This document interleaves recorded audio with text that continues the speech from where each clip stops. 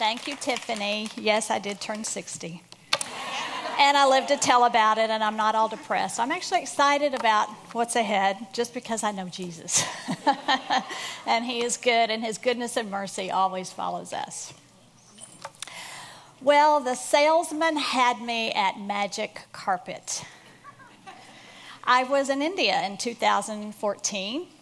And I was enjoying a day of sightseeing right before our group was about to start the reason for our trip, which was to visit our ministry partners in Western India. And we had just visited the Taj Mahal. And on the way back to our hotel, the bus just mysteriously broke down right in front of a rug shop. And so what could we do but get out and go in, right? And the rug shop owner was very happy to welcome us. It was almost like he was expecting us or something. And so he led us into this very large room where there were stacks and stacks of very neatly rolled rugs, or carpets, as he called them. And then he seated us in a line in chairs. There just happened to be enough for us. And he served us some refreshments, which just happened to be on hand. And then with great pride and fanfare, he began to unfurl rug after rug in front of us. And so we oohed and we awed appropriately. But one rug caught my eye. And he said, that's a magic carpet. I said, what do you mean? And he nodded to his assistants, and they simply picked up the rug and they rotated it 180 degrees. And it was a completely different rug. It had gone from deep, dark, rich hues to these light, bright hues. And he winked at me and he said, 2 rugs for the price of 1. And I said, sold. And you know, I love my magic carpet because it reminds me that perspective is everything. I can turn it around on a gloomy day or a winter's day and enjoy my rug in one way. And then when the mood strikes or the weather changes, I can turn it around and enjoy it another way. Perspective is everything. How you see something deeply affects the way that you live. And you know, I think that our culture sort of programs us into thinking that our rug should look a certain way, right? I think that we expect certain things out of life. Security, safety, stability, comfort, even pleasure. And I kind of think it's hardwired into our DNA as image bearers to expect the world to be beautiful and good. And so when life goes awry, when it doesn't turn out that way, then we get disoriented. We get discouraged, sometimes shaken to the very core of our being. Like when our health fails us, or a marriage fails, or we lose a job or a friend. Or for whatever reason, life gets monotonous. It just doesn't turn out the way we expected it to. We lose confidence in ourselves and in God. And those are the times we need to turn the rug around and get a fresh perspective. In the crises of life and in the monotony of the everyday, we need a lens through which to think correctly, to feel correctly, to see clearly, and act in ways that line up with who we were made to be. Well, we've come to the climax of the story of Jesus. It's actually the climax of the whole Bible. And in fact, it's the climax of human history. What happened in Jerusalem in the year 30 AD changed everything. The rug of human history and the destiny of every person turned the day that Jesus died and rose again 3 days later. That's why our perspective in life must anchor here. This is the light that guides us in the chaos and darkness of life. And so this morning I want us to talk about how do we live every day in the light of Jesus' death and resurrection. And so I'm going to talk about each one of those separately. First, we're going to talk about how to live in light of his death.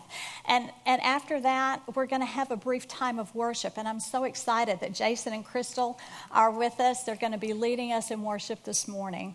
Because I told you from the very beginning that it's not enough just to know stuff about Jesus. It must penetrate our hearts and our imaginations and our emotions and our wills. And music is such a beautiful way to let the truths that have taken root in our minds actually take flight in our souls as we sing to God in worship. And then after we talk about Jesus' death, the cross, we're going to talk about how to live in light of Jesus' resurrection. And we'll have another brief time of connecting our hearts and our minds through music. And then finally, we're going to conclude with the joy and the privilege of proclaiming what Jesus has done for us. And I hope that many of you will feel free to briefly share with us what Jesus has done in your life, what he's come to mean to you through this study. And then finally, we will end our time together very appropriately in worship again. So our lesson today began with Jesus' trial before Pilate, in which he was completely exonerated of all legal wrongdoing. Pilate recognized that Jesus had done nothing worthy of capital punishment, which, as you know, in that Roman culture was death by crucifixion. Now, as I noted in your study, the Bible doesn't give us many details about crucifixion, and probably because its original readers were all too familiar with its horror. It was so horrible that even good, decent Roman citizens would not talk about it in public. It was disgusting to them. Obscene is the word they used to describe it. It was obscene for the torture and the humiliation of it, and it was obscene because of its injustice. Ironically, we're going to see that we live in the light of Jesus' death by cherishing the cross. We cherish the cross by living in the freedom that it bought for us. And so I want us to pick up the story of Jesus in Luke chapter 23, if you want to turn there. Luke chapter 3:32. Jesus here is making his way toward the hill that will be the place of his horrific death. Pilate, in all his wisdom, though he found Jesus innocent, saw fit to have him flogged and crucified. And so as he's making his way up that hill, he was so weak from that sleepless night and from the blood that he had already lost from a Roman flogging that they had to get a man named Simon to come and help Jesus carry that cross. Jesus was a trembling, bloody mess as he made his way toward that hill that we call Calvary. Verse 32 of Luke 23. 2 other men, both criminals, were also led out with him to be executed. When they came to the place called the Skull, they crucified him there along with the criminals, one on his right and one on his left. Jesus said, "Father, forgive them, for they do not know what they are doing." And they divided up his clothes by casting lots. The people stood watching, and the rulers even sneered at him. They said, "He saved others. Let him save himself if he's God's Messiah, the chosen one." The soldiers also came up and mocked him. You have probably thought at some point, as I have, why did the Son of God have to die like that? It is a question that has caused many to stumble down through the ages. The Jews found a crucified Messiah scandalous. The Gentiles and people of other religions were and are scandalized by the very thought of a God who would condescend to come to the earth, to condescend to become a man. And not only that, but to die such a shameful, humiliating death for the sake of mere mortals, mere creatures. Atheists are particularly scandalized by the idea of the innocent dying in place of the guilty. And generally speaking, people in our postmodern culture are scandalized by the very idea of sin, much less of judgment for sin. And so as a result, many churches in America have stopped preaching the cross. Theirs is a cleaned up, gentle Jesus who just wants everyone to get along with each other. Can't we just do that? No. The cross speaks to its own necessity.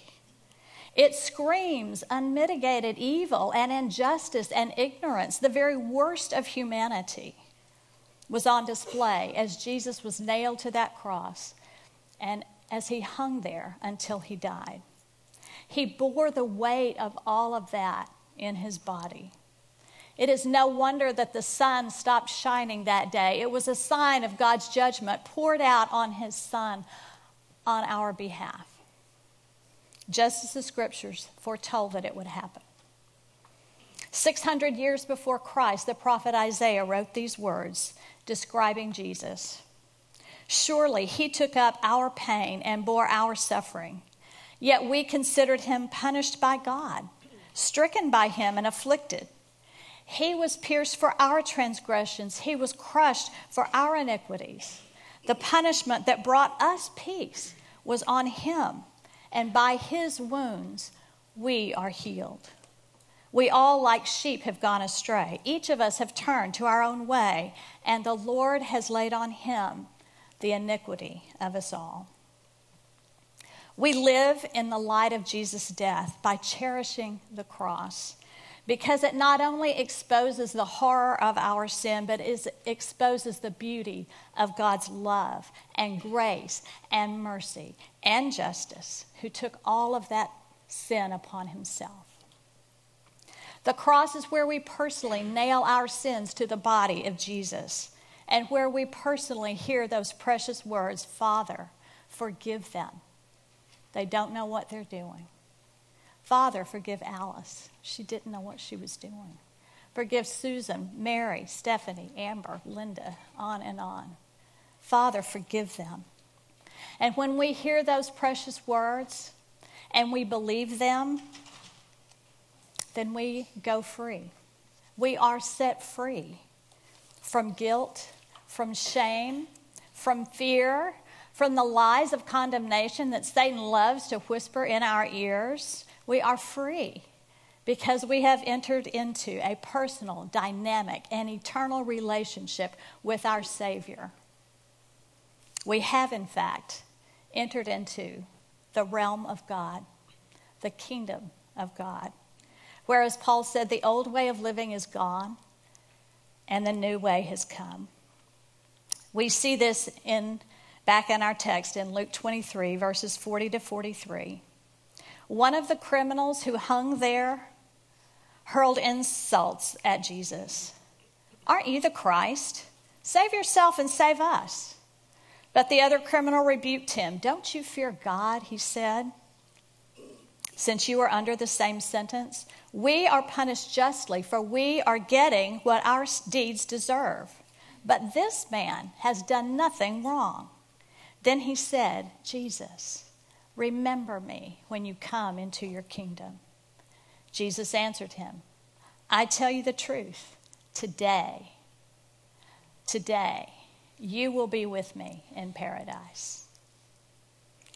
All that criminal knew was that he was a sinner and that Jesus was the innocent Savior, the Savior who refused to save himself so that he could save others, and it was enough.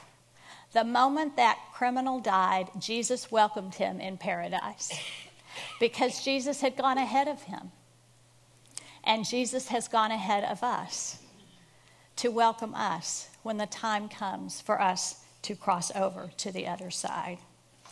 The cross is how we know how deeply God loves us, how deeply he hates our sin.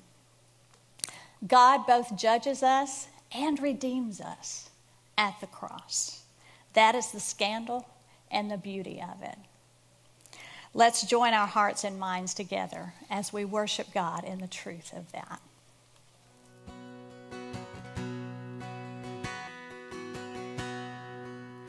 Go on up to the mountain of mercy, to the crimson perpetual tide. Kneel down on the shore, be thirsty no more.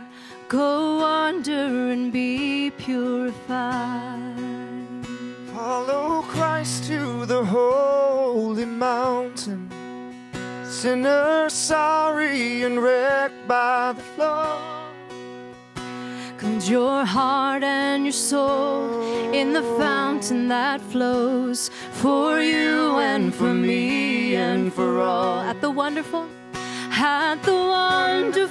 tragic, mysterious tree, on that beautiful, scandalous night, you and me were atoned by his blood and forever washed white on that beautiful, scandalous night.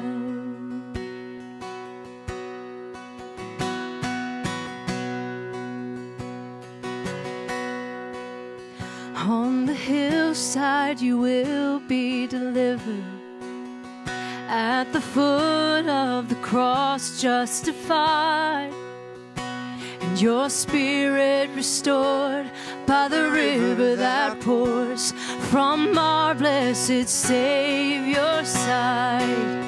At the wonderful, tragic, mysterious tree, on that beautiful, scandalous night, you and me were atoned by his blood and forever washed white on that beautiful, scandalous night.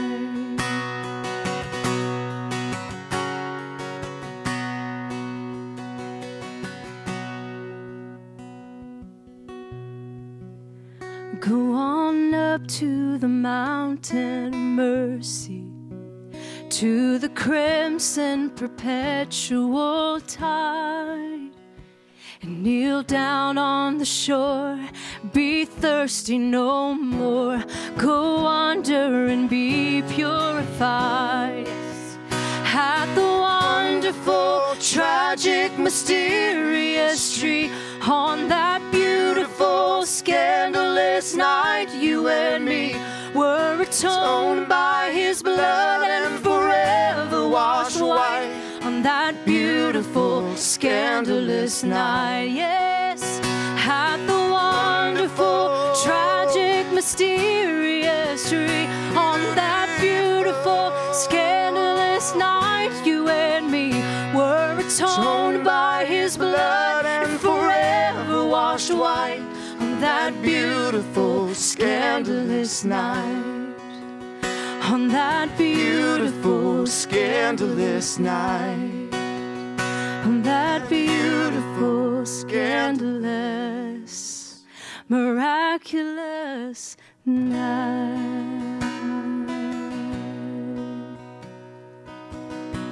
We live in the light of Jesus' death by cherishing the cross for what it symbolizes to us.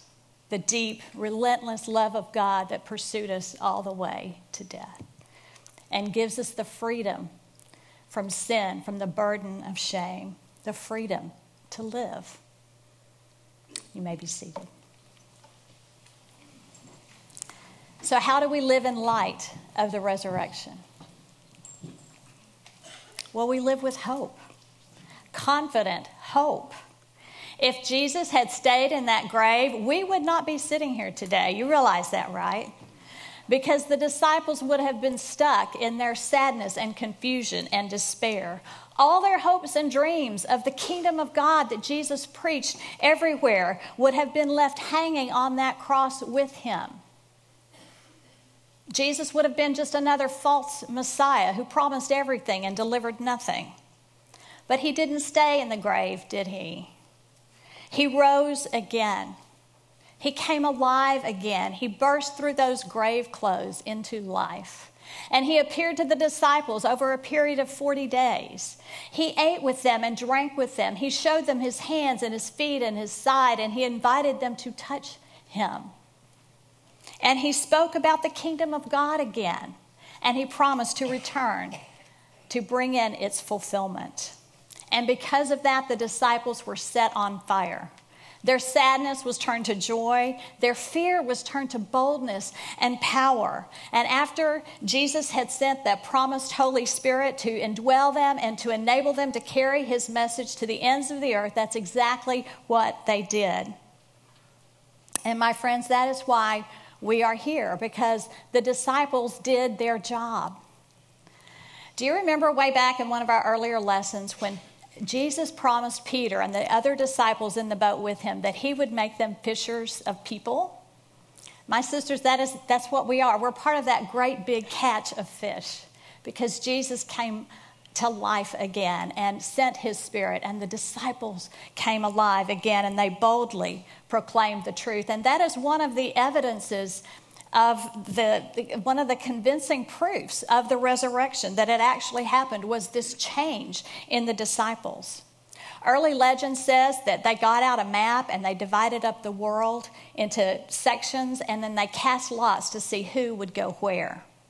And they went, and they suffered greatly for their faith, and in most cases they died violent deaths because of it. I don't know if you've ever thought about it, but most of the people who lived in the Roman Empire in the first century never heard of Jesus, hardly even heard of Jerusalem. It didn't pervade that whole empire. But just within 3 centuries, Christianity became the major and the official religion in that vast Roman Empire. Because Jesus is alive, the disciples were emboldened by hope and the power of the Holy Spirit to carry on the work of Jesus until he returns. And because he is alive, we too have hope. And by hope, I do mean certainty. I mean confidence that because Jesus was raised from the dead, not only are our sins forgiven, but we too will also be raised from death one day. This is the good news of the gospel. Paul wrote these words to the Corinthians who were struggling with this idea of resurrection. And he was teaching them the importance of it when he wrote this. In 1 Corinthians 15, he said, "If Christ has not been raised, your faith is futile. You are still in your sins. Then those also who have fallen asleep in Christ are lost. If only for this life we have hope in Christ, we are to be pitied more than all men. But Christ has indeed been raised from the dead, the first fruits of those who have fallen asleep. For as in Adam all die, so in Christ all will be made alive, but each in his own turn. Christ, the first fruits, then, when he comes, those who belong to him." In other words, Christ's resurrection is the guarantee of our own resurrection someday. When Jesus returns and sets foot on the Mount of Olives, in that moment, all the dead who are in Christ, those who have faith in Christ, will be raised from death to life. And we will have new bodies that will never grow old or get sick or die. And into what kind of world will we be raised to inhabit?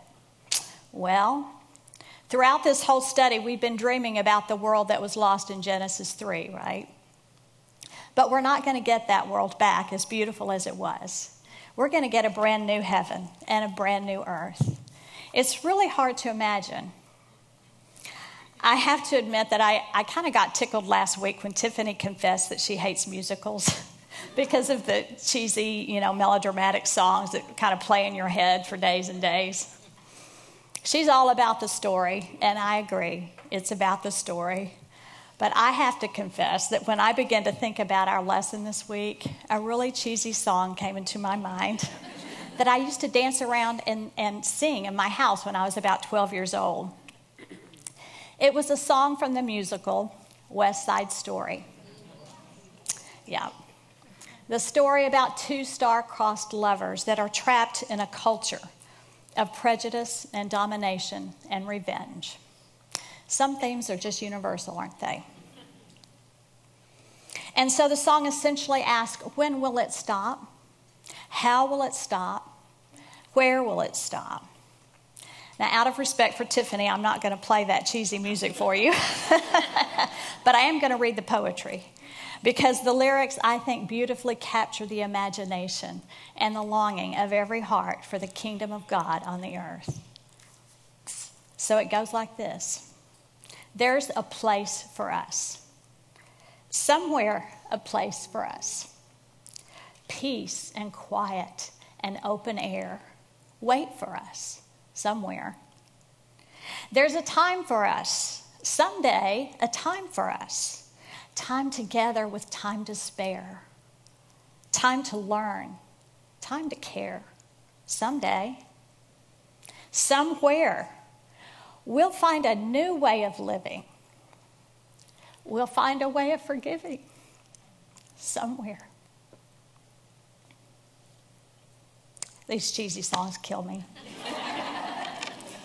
There's a place for us, a time and place for us. Hold my hand and we're halfway there. Hold my hand and I'll take you there. Somehow, someday, somewhere. It may be cheesy, but I love this song because I believe it's the song that every soul sings. And this is why the story of Jesus resonates in our hearts, because the somewhere is the kingdom of God.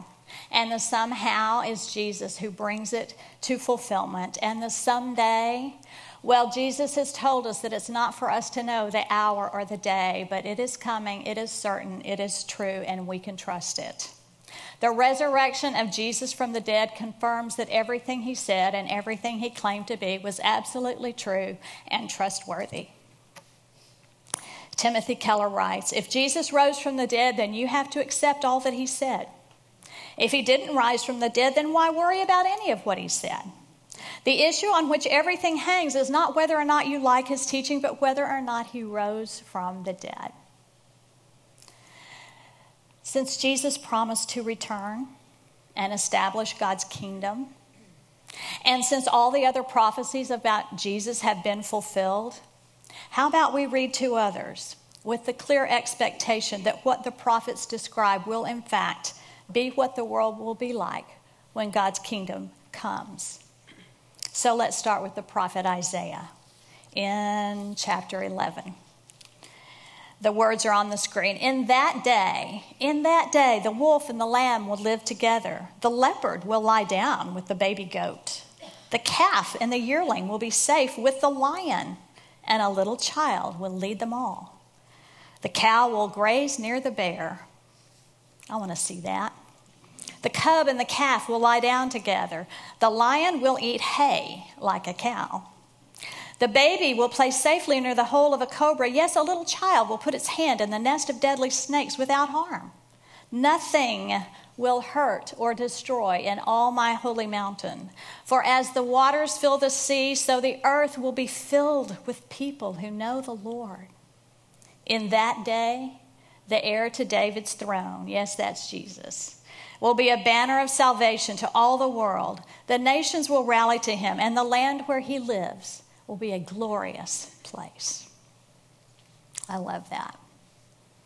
Here's how the Apostle John saw the kingdom in the book of Revelation, chapter 21.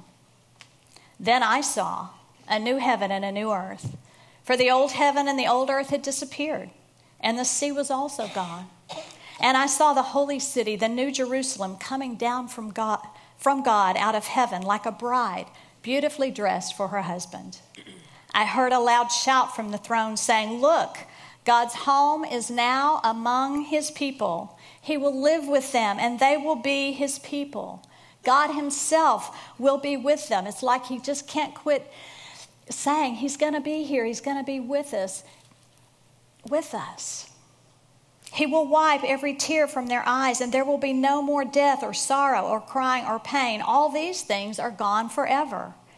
And the one sitting on the throne said, "Look, I am making everything new."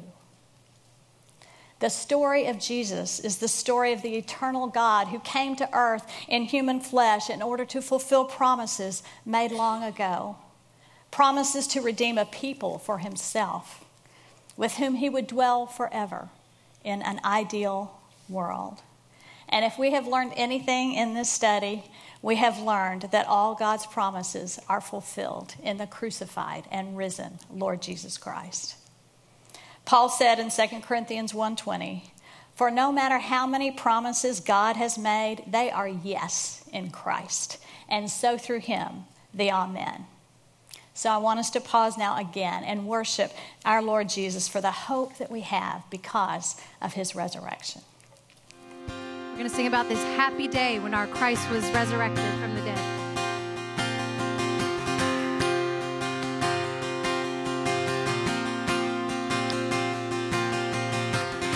greatest day in history. Death is beaten, you have rescued me. Sing it out, Jesus is alive. The empty cross, the empty grave. Life eternal, you have won the day. Shout it out, Jesus is alive. He's alive. And oh, happy day, you wash my sin away. Oh, happy day, I'll never be the same.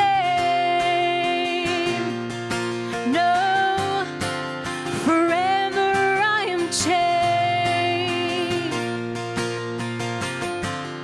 And when I stand in that place, free at last, meeting face to face, I am yours, Jesus, you are mine. Endless joy and perfect peace, earthly pain finally will cease. Celebrate, Jesus is alive. Sing it out, here we go. He's alive.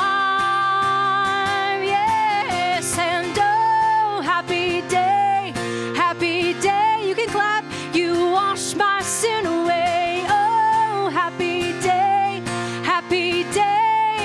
I'll never be the same. Thank the Lord. Oh no, forever I am changed. Yes. What a glorious day. Oh, what a glorious day. What a glorious way that you have saved me. And oh, what a glorious day. What a glorious name. Jesus, here we go. Oh, happy day. Oh, happy day. Come on.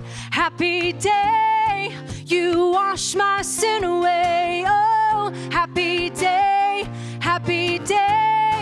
I'll never be the same. Oh, happy day, yes, you wash my sin away. Oh, happy day, I'll never be the same. No, no, come on, forever I am changed. Sing, I'll never be the same. I'll never be the same.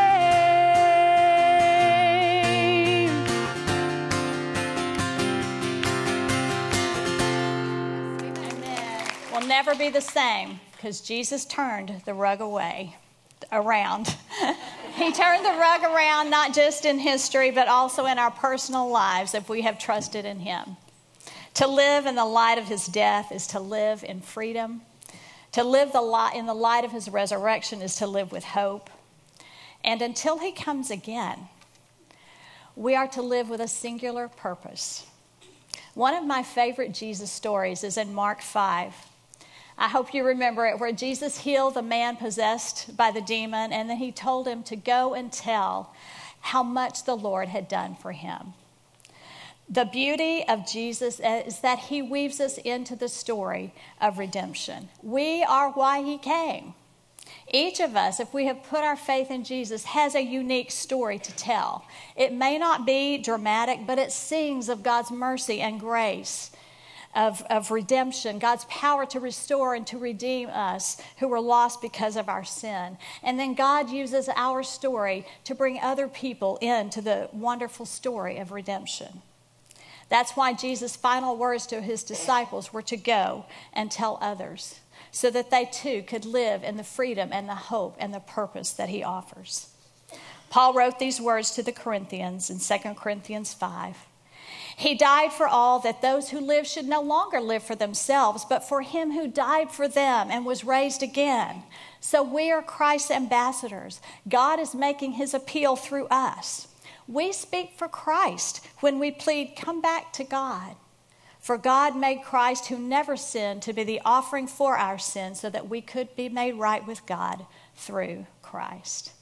And so I think it's only fitting to end our study of Jesus by beginning to tell what he has done for us. I'm going to have you all preach the rest of the sermon.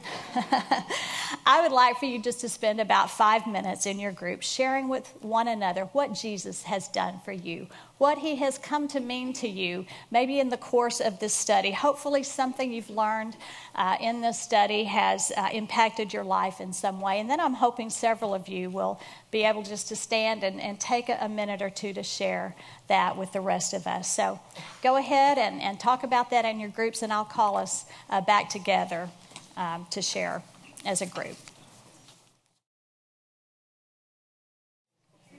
Okay, well, we could probably talk all day about Jesus and what he means to us and what he's done for us, but I'm hoping that several of you will be bold and just share with us a little something about what you've been talking about today, something he's taught you, something that he means to you. So who would like to start? We've got a couple of mics.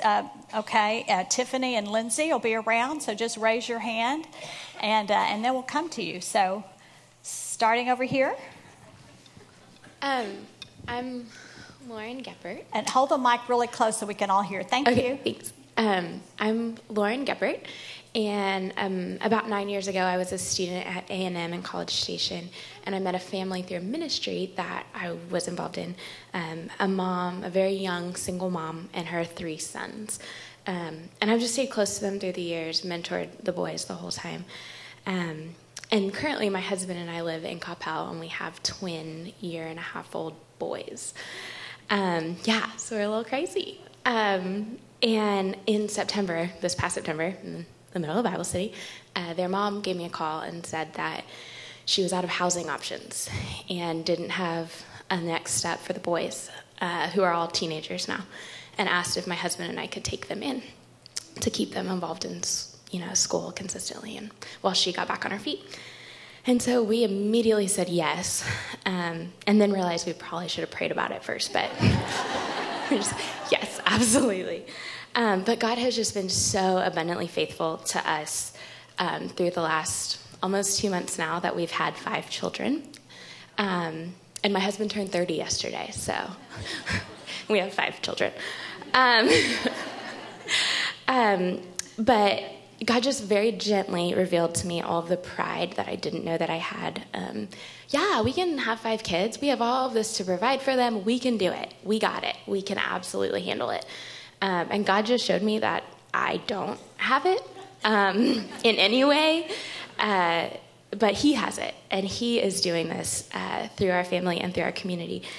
And through women's ministry, Tiffany and all the ladies, and then my husband and I had also signed up for Foundation because we had a free fall, and and so through those 2 ministries, God has just met every single need. Most of the time before we even knew he had it. He's just been so faithful to us and provided food, clothing, rides, mentors, a community. He's shown his love in such tangible ways, not only to the boys, but also to me and my husband. We've never felt more loved in our lives.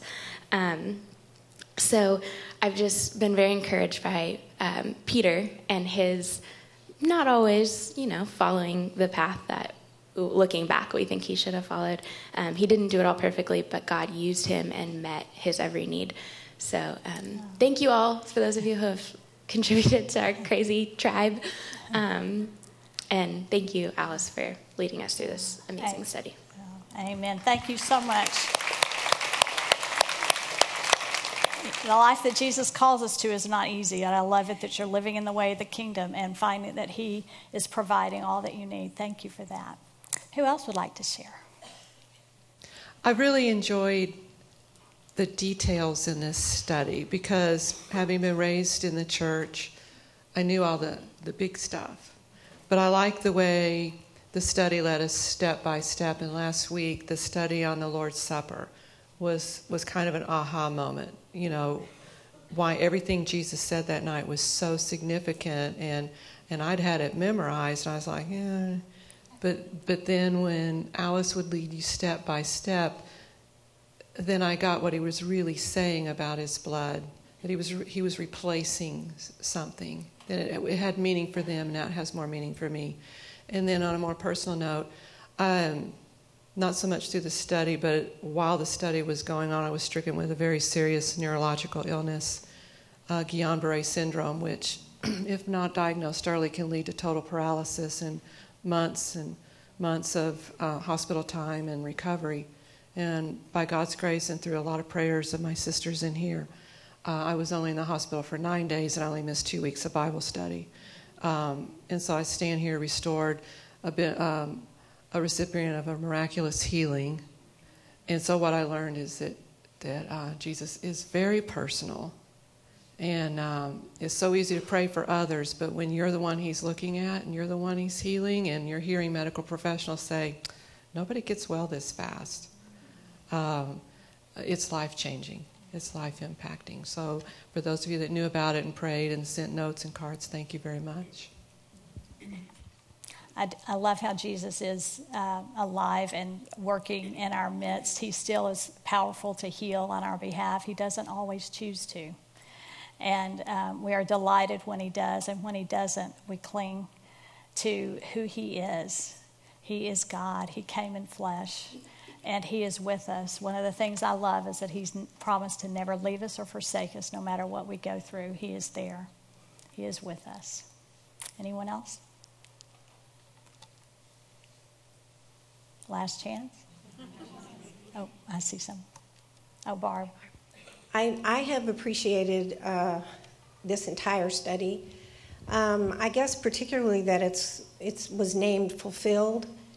Ever since I became a believer and started to study the Word, I've just been so amazed at recognizing that things were said thousands of years ago by people who knew nothing about what they were talking about in some cases. I mean, words about the crucifixion, which didn't even really exist back then, and so many sovereignly spoken words that were fulfilled in the life, death, and resurrection of Jesus. And it gives me such hope for the future. The things that have happened recently in our country, and even for me and us on a personal level with the accident our son was in and the confusion and difficulty surrounding all of that. Life has felt very unsteady, and I have walked through a lot of confusion and pain, really. And then, it's your own life, but then you feel it all around you, and it's like the earth is shaking somehow. And coming back to all of this and seeing God's perfect timing and bringing it all about, every single thing he said would happen, did happen. It just, I think it has caused me to have, you called it hope, Alice. It's not like maybe this is going to happen or whatever. It's the confidence that what he also has said about the future will come to pass at just the right time in his perfect way. And I feel the earth settling down a little bit for me.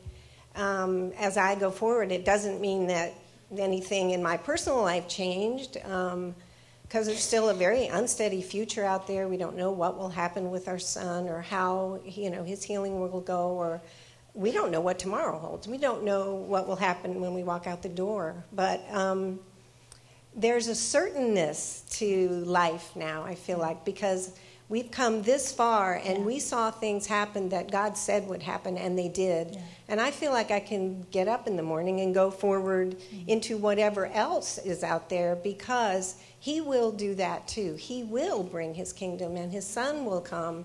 And just as surely as all of the things he said before were going to happen did. So it's just it's been like an exclamation on an exclamation point at the end of a long sentence, and as we look into the future, there's all these question marks, but I feel like actually at the end of those is also an exclamation point, because he's coming back. Amen. Thank you so much. Thank you all for sharing your tables, for sharing here. This is what we do until he comes again. We tell the story. And so I'd like for us to end our time together with one more song. And that just reminds us of who we are and how we live going forward. Yes, let's stand one more time.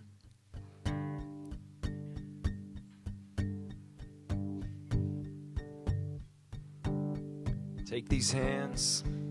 Take these hands. I know they're empty, but with you they can be used for beauty in your perfect plan. All I am is yours. And take these feet. I know they stumble, but you use the weak. You use the humble, so please use me. All I am is yours. I give you all my life. I'm letting it go, a living sacrifice, no longer my own. All I am is yours. All I am is yours.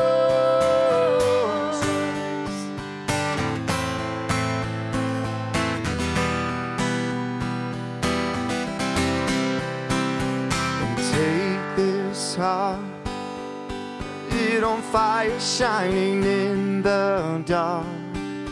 I want to tell the world of who you are. All I am is yours. I give you all my life. I'm letting it go, a living sacrifice, no longer my own. All I am is yours. All I am is yours. I give you everything. To you I belong. Every beat of my heart, the breath in my lungs. All I am is yours. All I am is yours. I lift my hands up, God, I surrender all that I am for your glory, your honor, your fame. I lift my hands up, God, I surrender to you. Yes. I give you all my life. I'm letting it go, a living sacrifice, no longer my own. All I am is yours. All I am is yours. I give you everything. To you I belong. Every beat of my heart, the breath in my lungs. All I am is yours. All I am is yours.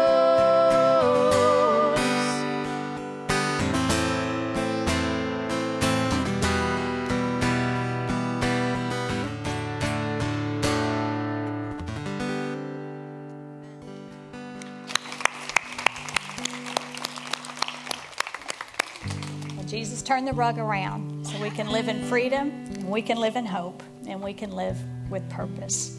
And to help you remember the story of Jesus and the fact that he fulfilled and will fulfill the promise to come, we have a small gift for you to take home.